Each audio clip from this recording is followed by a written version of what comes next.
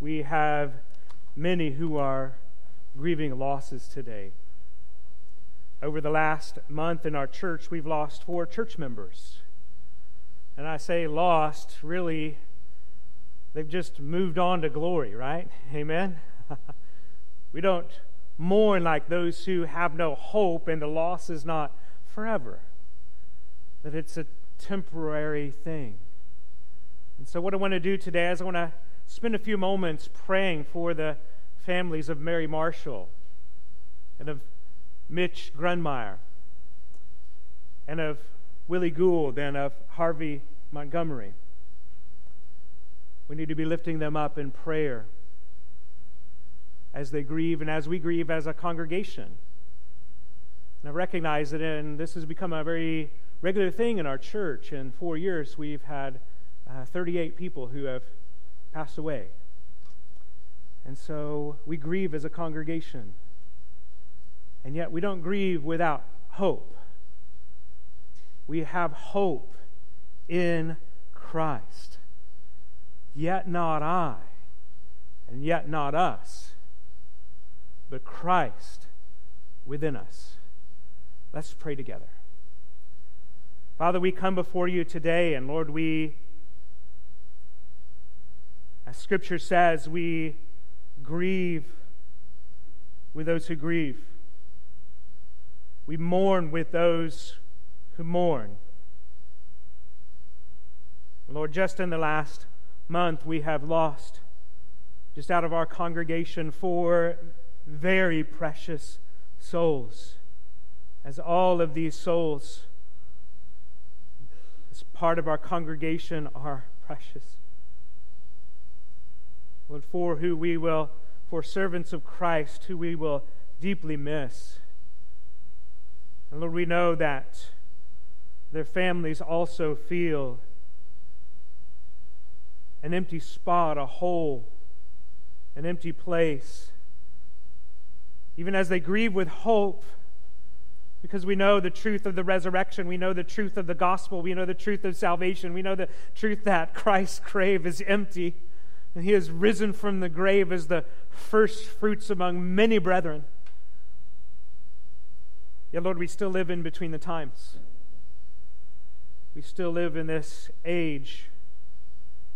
We still live in the age of death and sin. But Lord, we thank you that death will not get the final words.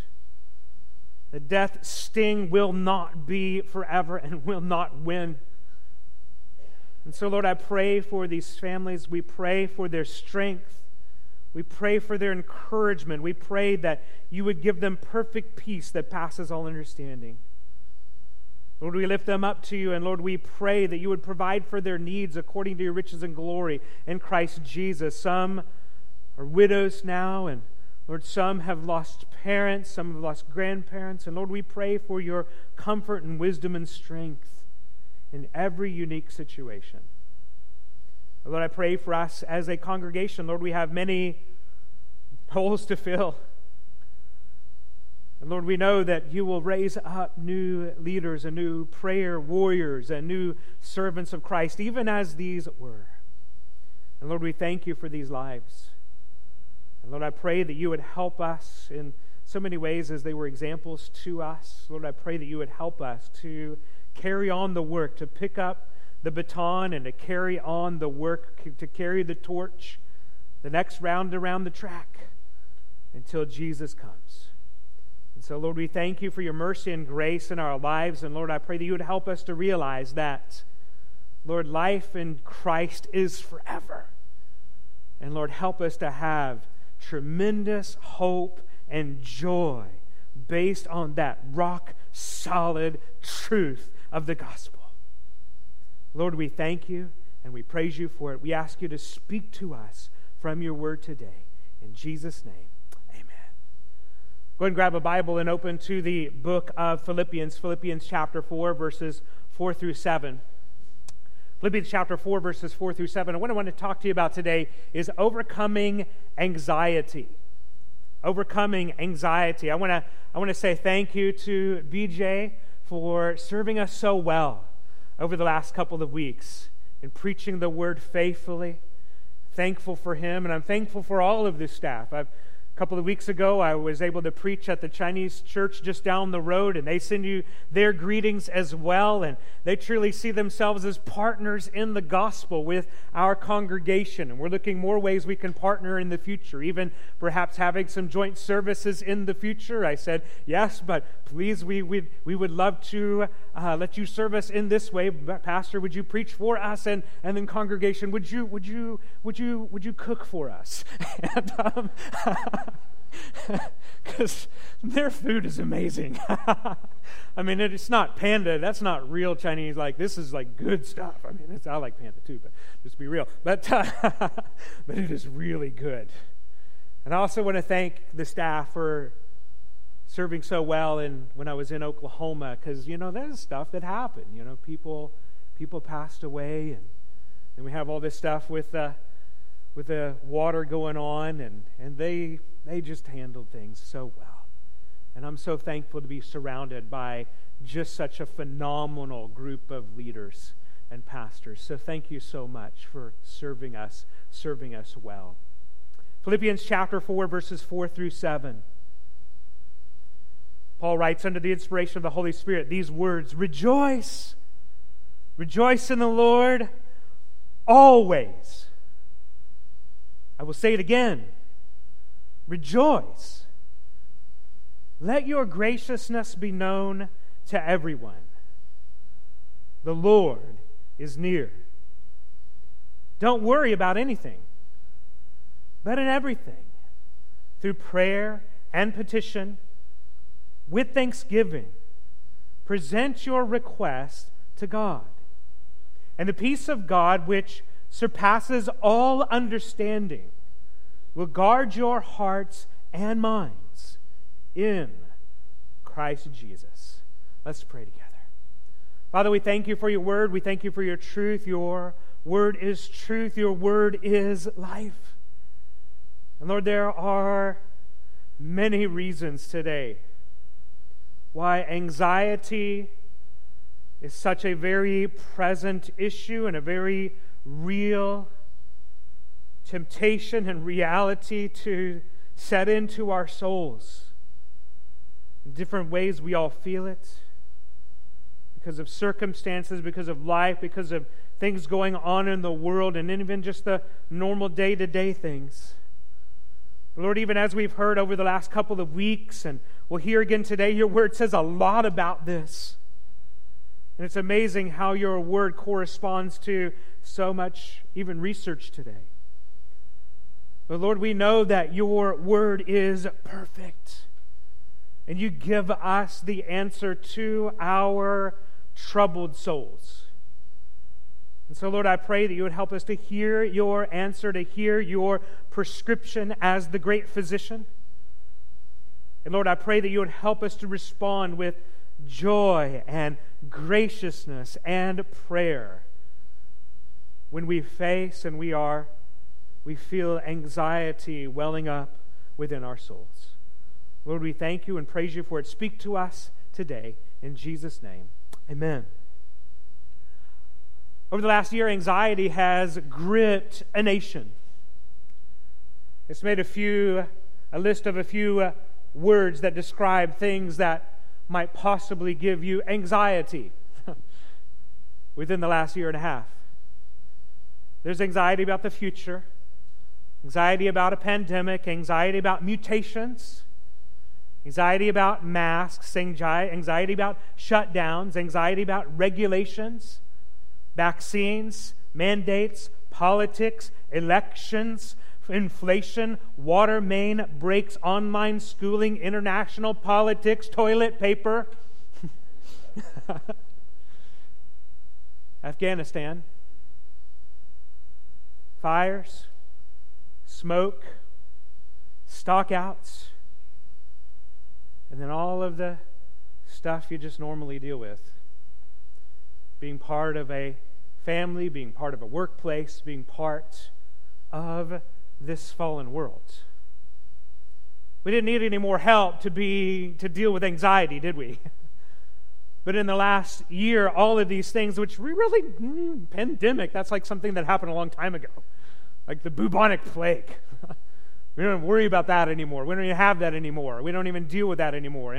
And certainly not a conversation of debate, right? And yet here we are in the world that we face today, and we face all of these things piled on top of all of the things that we normally deal with in normal life. We have all of these extra things piled on top of us, which have heightened our sense of anxiety in these days, heightened our sense of worry in these days, made it difficult for some of you to sleep at night, made even some of your blood pressures go up at times as you watch the news, as you look on social media, and as you consider the future, and as you think about changes in your job, and you think about regulations that have been placed upon you. They have raised your level of anxiety. And how is it that we are called to overcome these things? As I studied this passage this week, I kept working. How do I understand? They seem like disjointed phrases. It's like Paul here at the end of Philippians is saying, joy and gentleness and pray, anxiety, throwing it all in there, and oh yes, and the mind, think about these things. And he's like, I've got to wrap this thing up, but I got to get some things out really quickly. And they don't really have any relationship to each other. And I think that can't be the key. That can't be what Paul's doing here. Paul doesn't do that. He doesn't just think of random things to say at the end of his letters and then so, okay, and see y'all later. How are they related? And what does this have to do with anxiety? I think the key to how the words of this passage all relate together are three words in Greek at the end of verse 5. And in your translation, it might say something like this: the Lord is at hand. The Lord is at hand. Or in my translation, the Lord is near. Now there are two thoughts on this, that it could be either in that the Lord is near in terms of his return, the imminent return of Christ, that Christ appearing is near, that the appearing of Christ and the archangel sounding the trumpet and the voice of God saying, come on, come forth, and all who are dead in Christ will rise first, and we who are left will meet them in the air, and so we will always be with the Lord. 1 Thessalonians says, comfort one another with these words. And so that could be what he's talking about in the Lord is near, so therefore we can remember that and deal with our anxiety. And I think that's true. I think there is a sense in which the second coming of Christ does help us to endure the trials that we face in our lives today. But I don't think that's the sense that he's getting at here. I think the sense that he's getting at here is the Lord is near in terms of his presence. That Jesus will never leave you. That Jesus will never forsake you.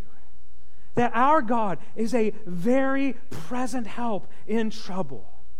And because of this truth, because of this reality, because of the ever-presence of Jesus with you, you don't have to be anxious.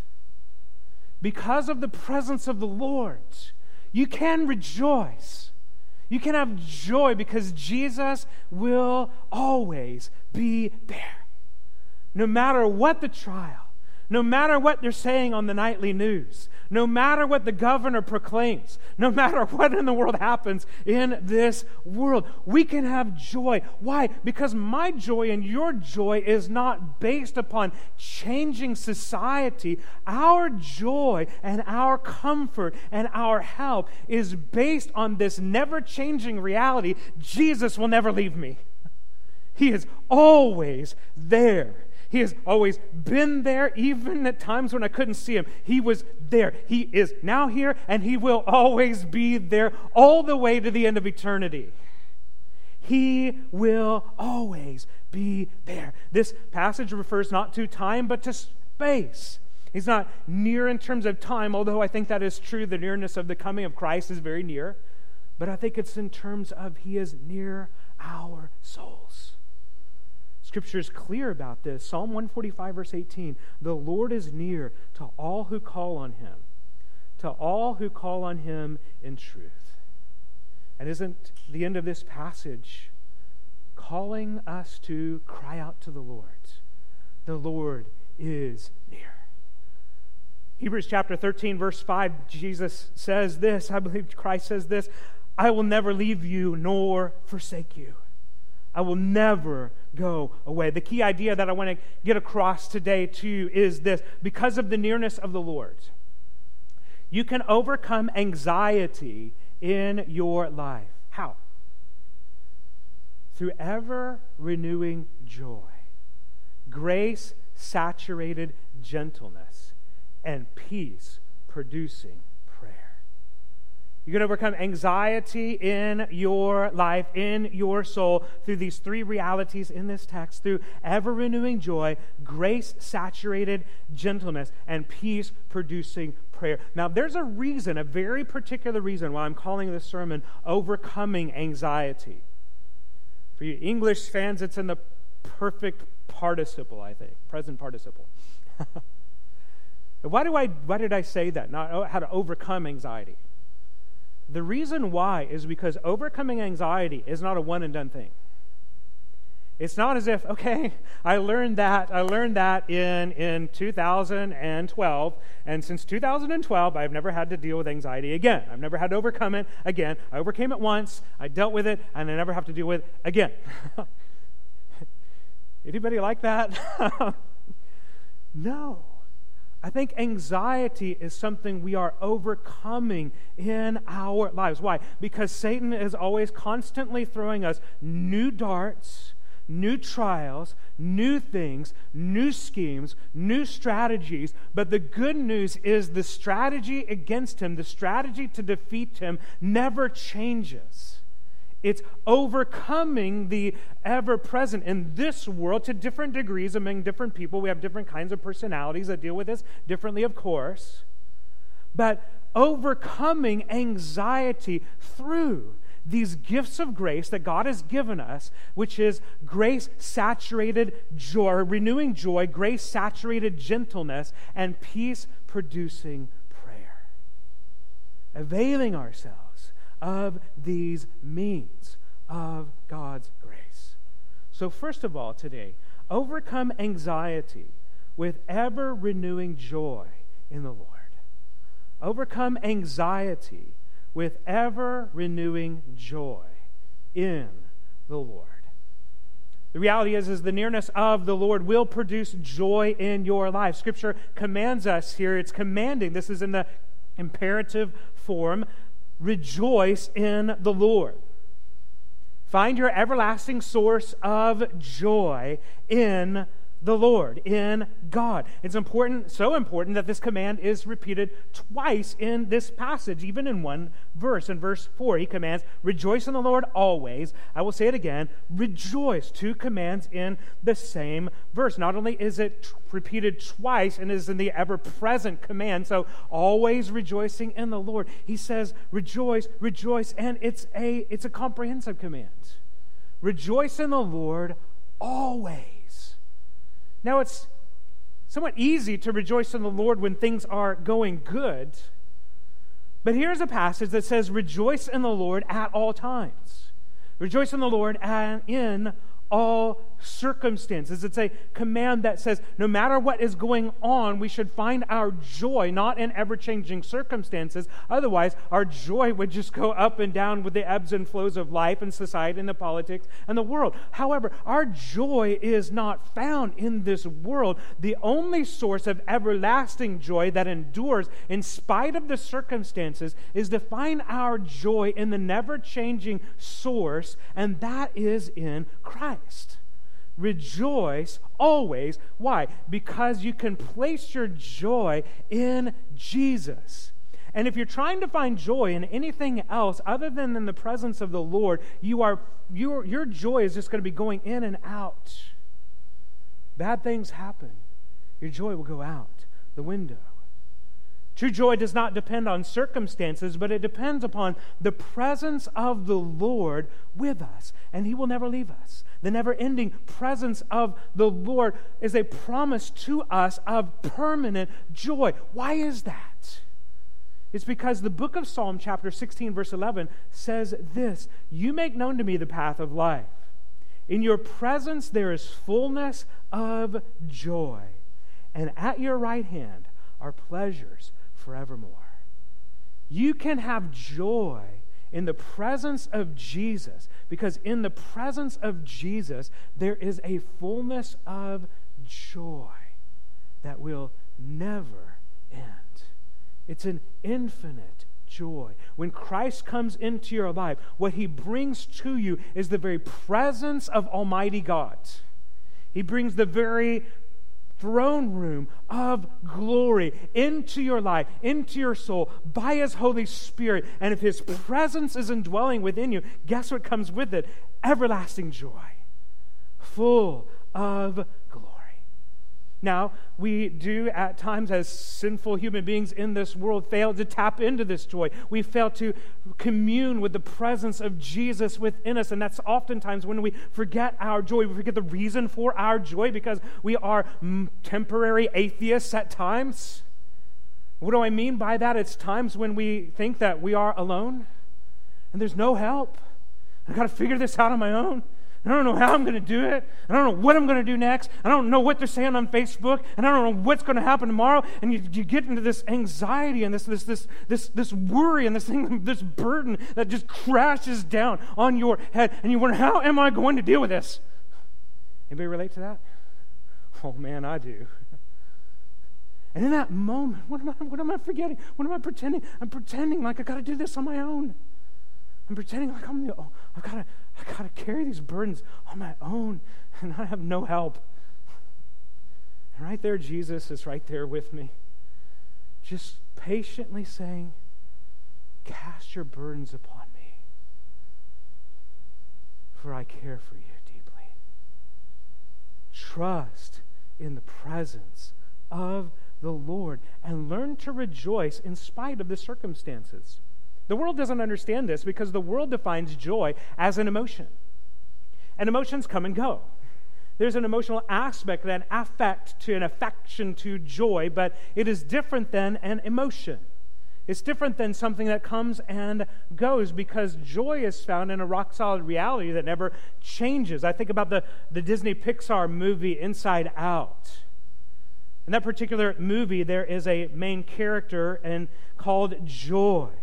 And joy is personified emotion, just like other emotions are personified of this little girl, Riley, in this movie. Her emotions of joy and fear and anger and disgust and sadness are all personified in this particular movie. And it deals with how Riley is moving across the country with her family, and it explores the emotional complexity of having to deal with all of the emotions as a preteen moving across the country with her dad's job. But it's interesting how Disney describes joy. Here's Disney's description of joy. Joy's goal has always been to make sure Riley stays happy. She is lighthearted, optimistic, and determined to find the fun in every situation. Joy sees challenges in Riley's life as opportunities, and the less happy moments as hiccups on the way back to something great. And listen to this. As long as Riley is happy, so is joy. Is that biblical joy? As long as you're happy, you have joy. As long as you're not happy, you don't got joy. That's the Disney princess version of joy. That's not the Bible version of joy. Here in this passage, it says, rejoice continually, rejoice always. World identifies joy as a human emotion seeking happiness. Paul here says, in every single circumstances, regardless of what the circumstances, you find joy. Now, how can you be commanded to produce an emotion? How can you be commanded to produce joy? The reason it is because joy is not really a feeling. Joy is not really a feeling. Joy is a fruit of the Holy Spirit. Joy is a gift of God. Now, what is joy? Here's the definition of joy. And I just saw that we forgot to put the notes online this week. I will get them online right after the service so you can have all of this. But if you want to write down or take pictures, you can. What is joy? Joy is this. Joy is the deep down confidence that God is in control of everything for the believer's good and his own glory. Joy is a delight in God and salvation for the sheer beauty and worth of knowing Christ.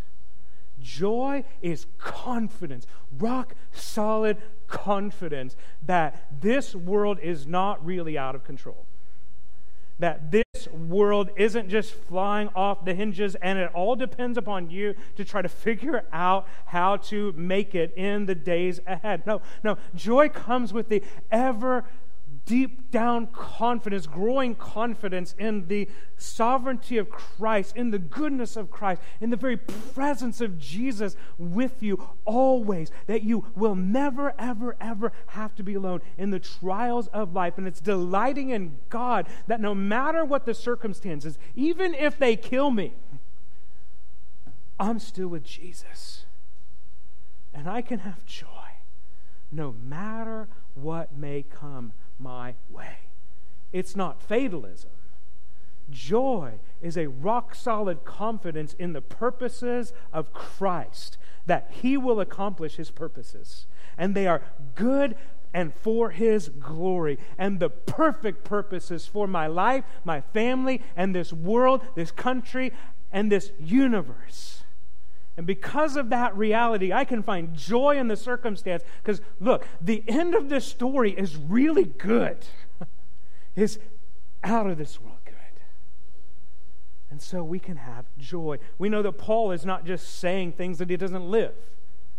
It's one thing to say, have joy in all circumstances, and then go live, and never have any problems. Is that who is writing this? No, who is he writing this to? He's writing this to the Philippians. What happened to Paul in Philippi? When Paul was in Philippi, he and Silas cast out a demon out of a fortune-telling slave girl. And the owners didn't like it, and so they had them thrown in jail. They were dragged through the streets, stripped naked by the authorities, beaten with many rods, lashes put on their back, put into prison, feet fastened in shackles, and their hands in stocks. And the guy who suffered that said, rejoice always. Always rejoice. What did he do there in the prison? Hey, let's sing.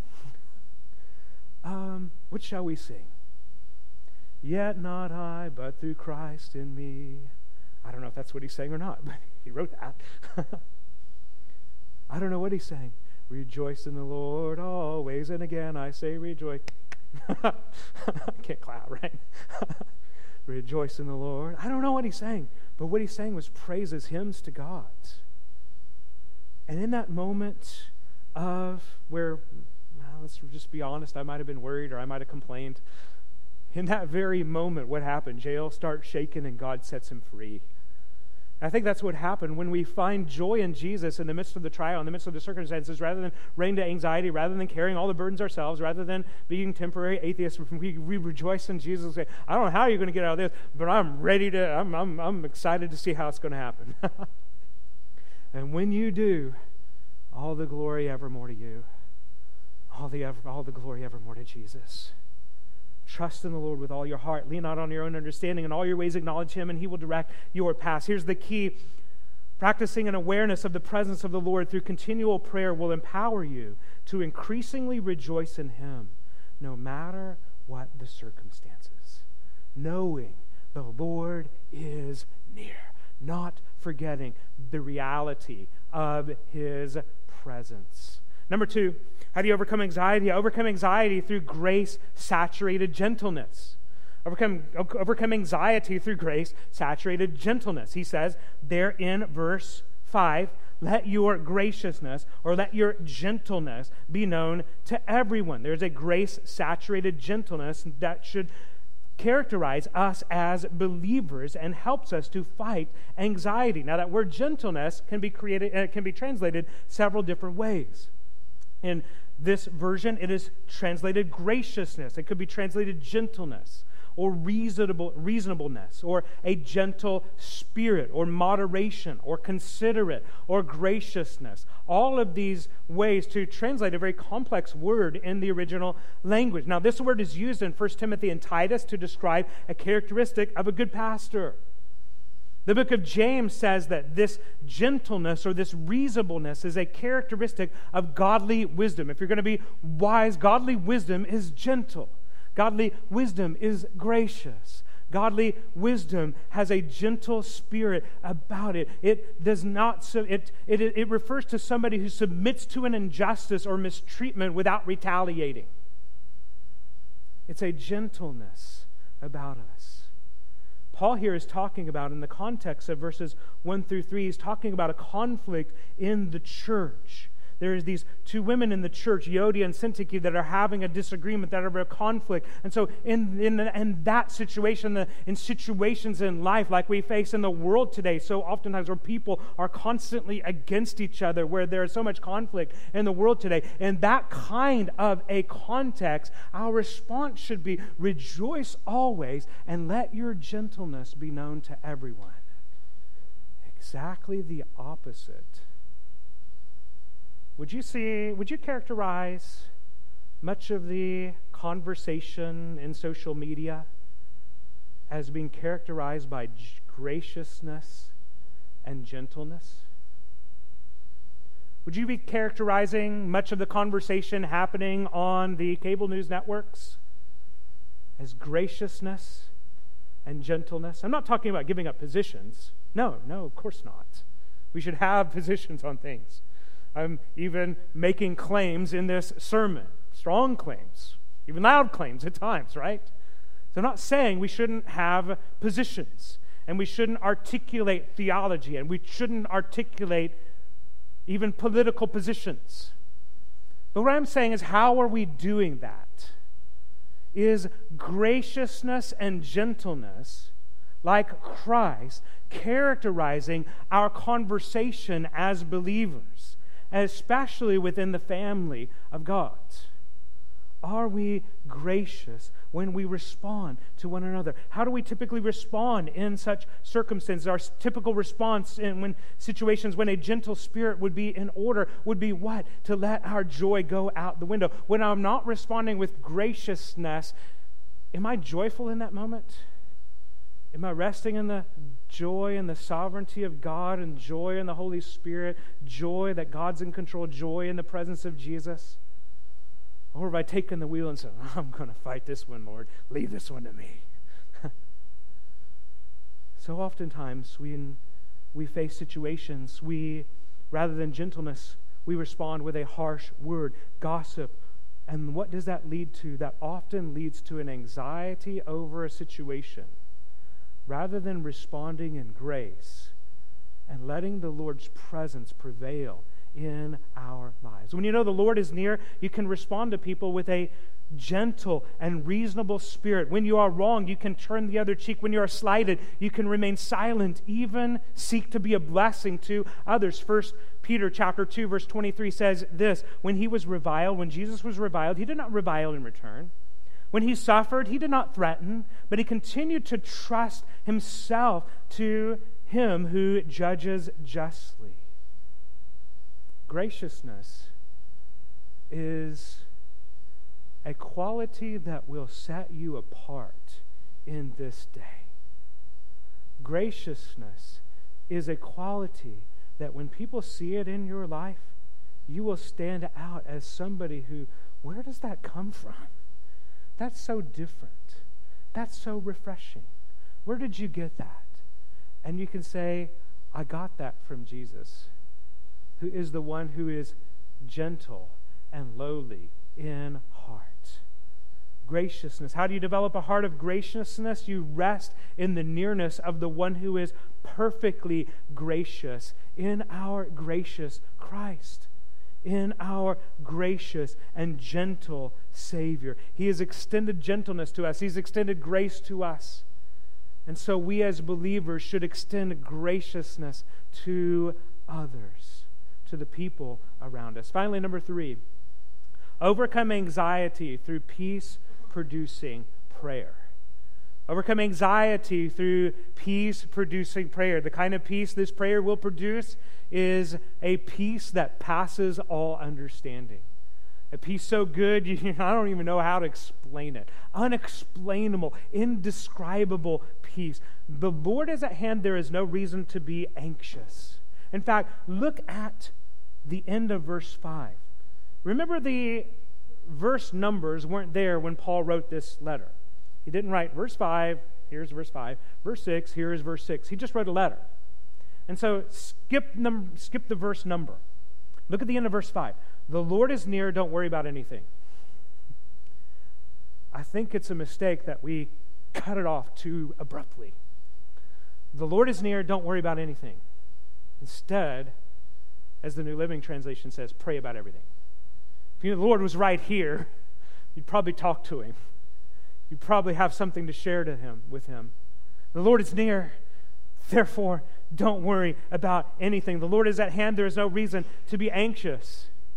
Let's just be real. If I go down to the basketball courts for a pickup game by myself, I got a lot of reason to worry. I'll let you into a little secret. Pastor ain't got no game. I have like a 2.5-inch vertical leap. I'm not ducking on anybody. And while I'll enjoy softball, my skills aren't that great, but they're like infinitely better than my basketball skills. And if I go down there to the basketball courts, I will find there T. Muse, Travis Muse, and Todd Taylor, and Dick Downard, and Nate McGowan, and I've heard a police officer. And I go there, and let's just face the reality. I'm getting picked last. And not only that, this beatdown is going to be epic in whatever one-on-one we come up with there. But let's say I show up next week, and I say, okay, there's you 5 guys. You got to pick your team. You guys have real practice. We're just going to show up with my team. And my team that I bring next week is composed of Steph Curry, Kawhi Leonard, LeBron James, and Kevin Durant. And me. Right? I don't have anything to worry about. No offense, my brother. But those dudes get paid to do this. They are like world-class athletes. The Lord is at hand. Be anxious for nothing. If LeBron was at hand, at least in terms of basketball, if LeBron was at hand, I don't care who's down there at the park. How much more the Lord is at hand. Whatever situation you're facing right now, be anxious for nothing. You don't have to worry. There's some kinds of worry that is helpful. Those are called burdens. There's a difference between a burden and a worry. God may place a burden on your soul about something. God has placed burdens on people that we've been having here in our church recently. A burden for Germany, a burden for Central Asia, a burden for the Northwest. God places burdens upon us for particular reasons, but burdens are different than anxieties. What is the anxiety that we are to give over to the Lord, not worrying about anything? Look what John Piper says about anxiety. He says the following. He says, anxiety seems to be an intense desire for something, accompanied by a fear of the consequences of not receiving it.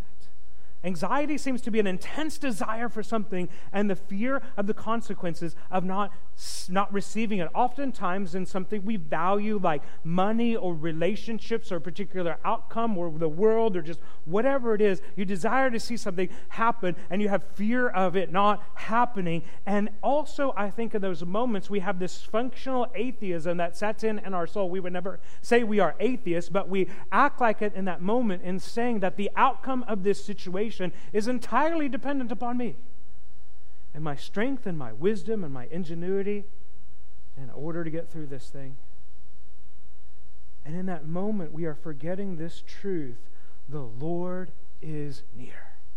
The Lord is at hand. And because the Lord is at hand, You don't have to worry. Cast your burdens upon Him. But in everything, the rest of verse 6, through prayer and petition and thanksgiving. 3 words: prayer, petition, thanksgiving. Prayer is a broad word describing all kinds of prayers, all kinds of spiritual devotion of prayer, talking to the Lord. Supplication is a very specific word. It's a narrow word describing specifically a kind of prayer that's asking for help. When you are in that moment, when you are facing anxiety, the call of this passage is talk to the near Lord. Talk to the Lord who is at hand and cry out to Him for help.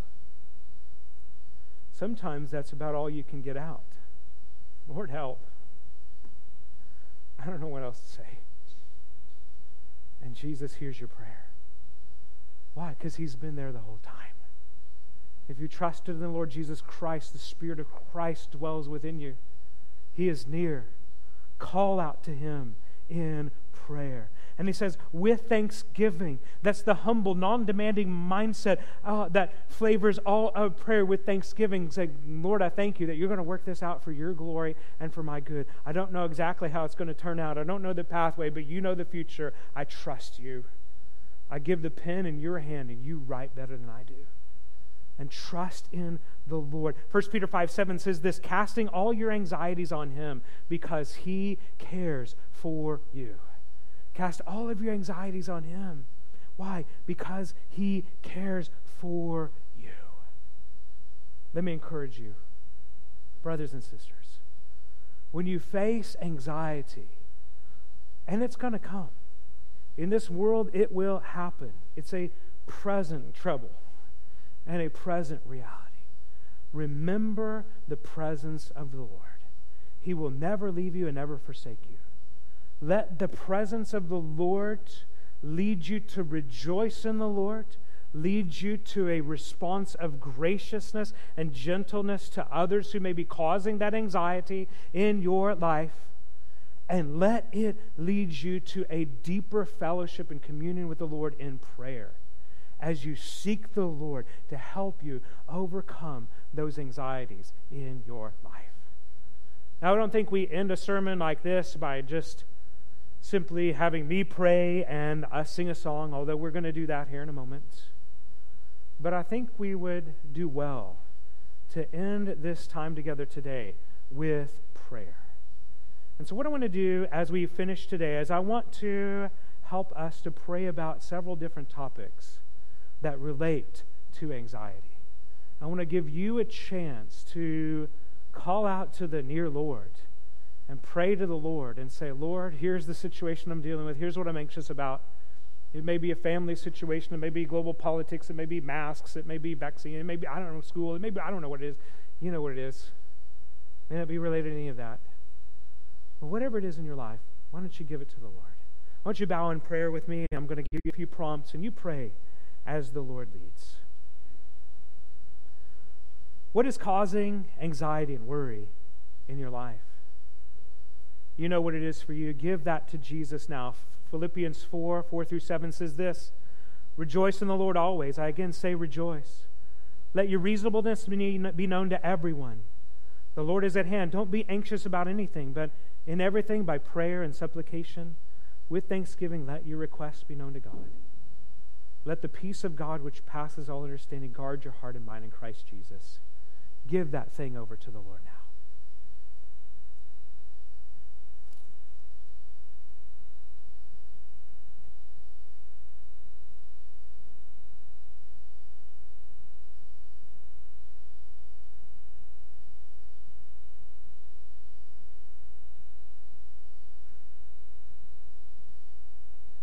Are you worried about finances? I encourage you to stand on the promise of Philippians 4:19. My God will supply every need of yours according to His riches in Christ Jesus. Trust in the Lord for His provision in your life.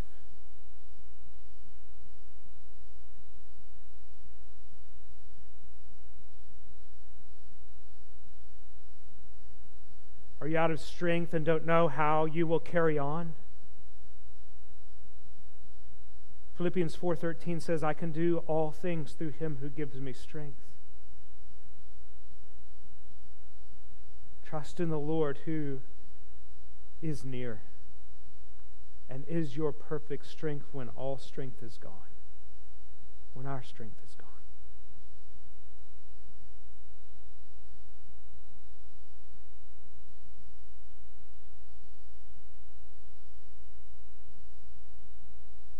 Do you need protection? Psalm 91 verses 1 through 2 says, He who dwells in the shelter of the Most High will abide under the shadow of the Almighty. I will say to the Lord, my refuge and my fortress, my God in whom I trust. Trust in the Lord to be your protection. Give that anxiety to him now.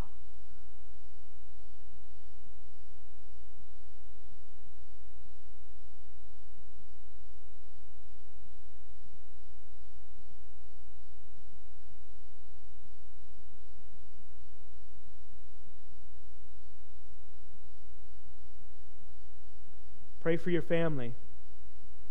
Pray for your children by name. Pray for your spouse by name. Pray for a close family member, a friend by name. So oftentimes the anxieties in our lives are related to those closest to us. Give them to the Lord in prayer.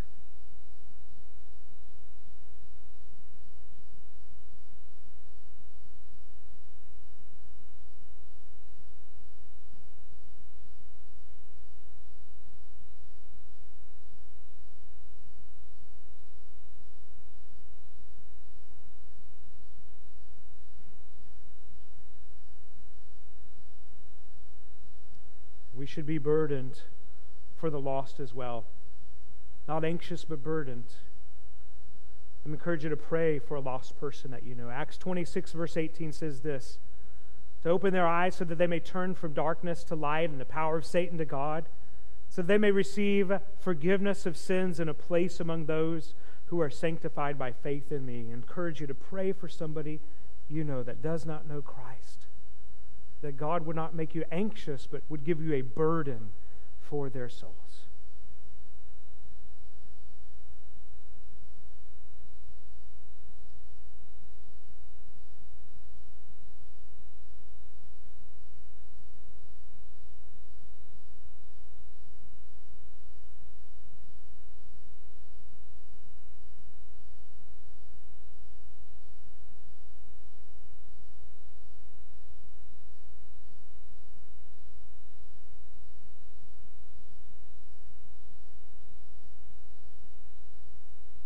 Lord Jesus, we thank you for the opportunity that it is to have a moment of silence, to be able to seek your face.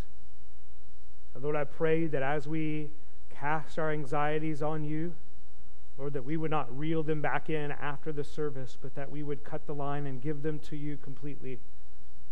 And Lord, I pray that you would help us in the days ahead when we live in an anxious world of uncertainty. Lord, I pray that you would help us to respond with joy and gentleness and seeking through prayer the one who is very present, who will never leave us nor forsake us. Lord, we pray for this time of response. Lord, I pray that you would help us to respond to what it is that you have said to us today. Lord, for those who know you as Savior and Lord, if they need prayer, need to spend some time praying, Lord, I pray that you would help them respond in that way. Lord, if someone needs to know you as Savior and Lord, that they haven't even taken the first step of trusting in you as their joy, as their Savior, as the one who died on the cross and rose again. Lord, I pray that you would help them to do that today. Or Lord, I pray that if there's other needs for prayer, Lord, I pray that you would help us to respond.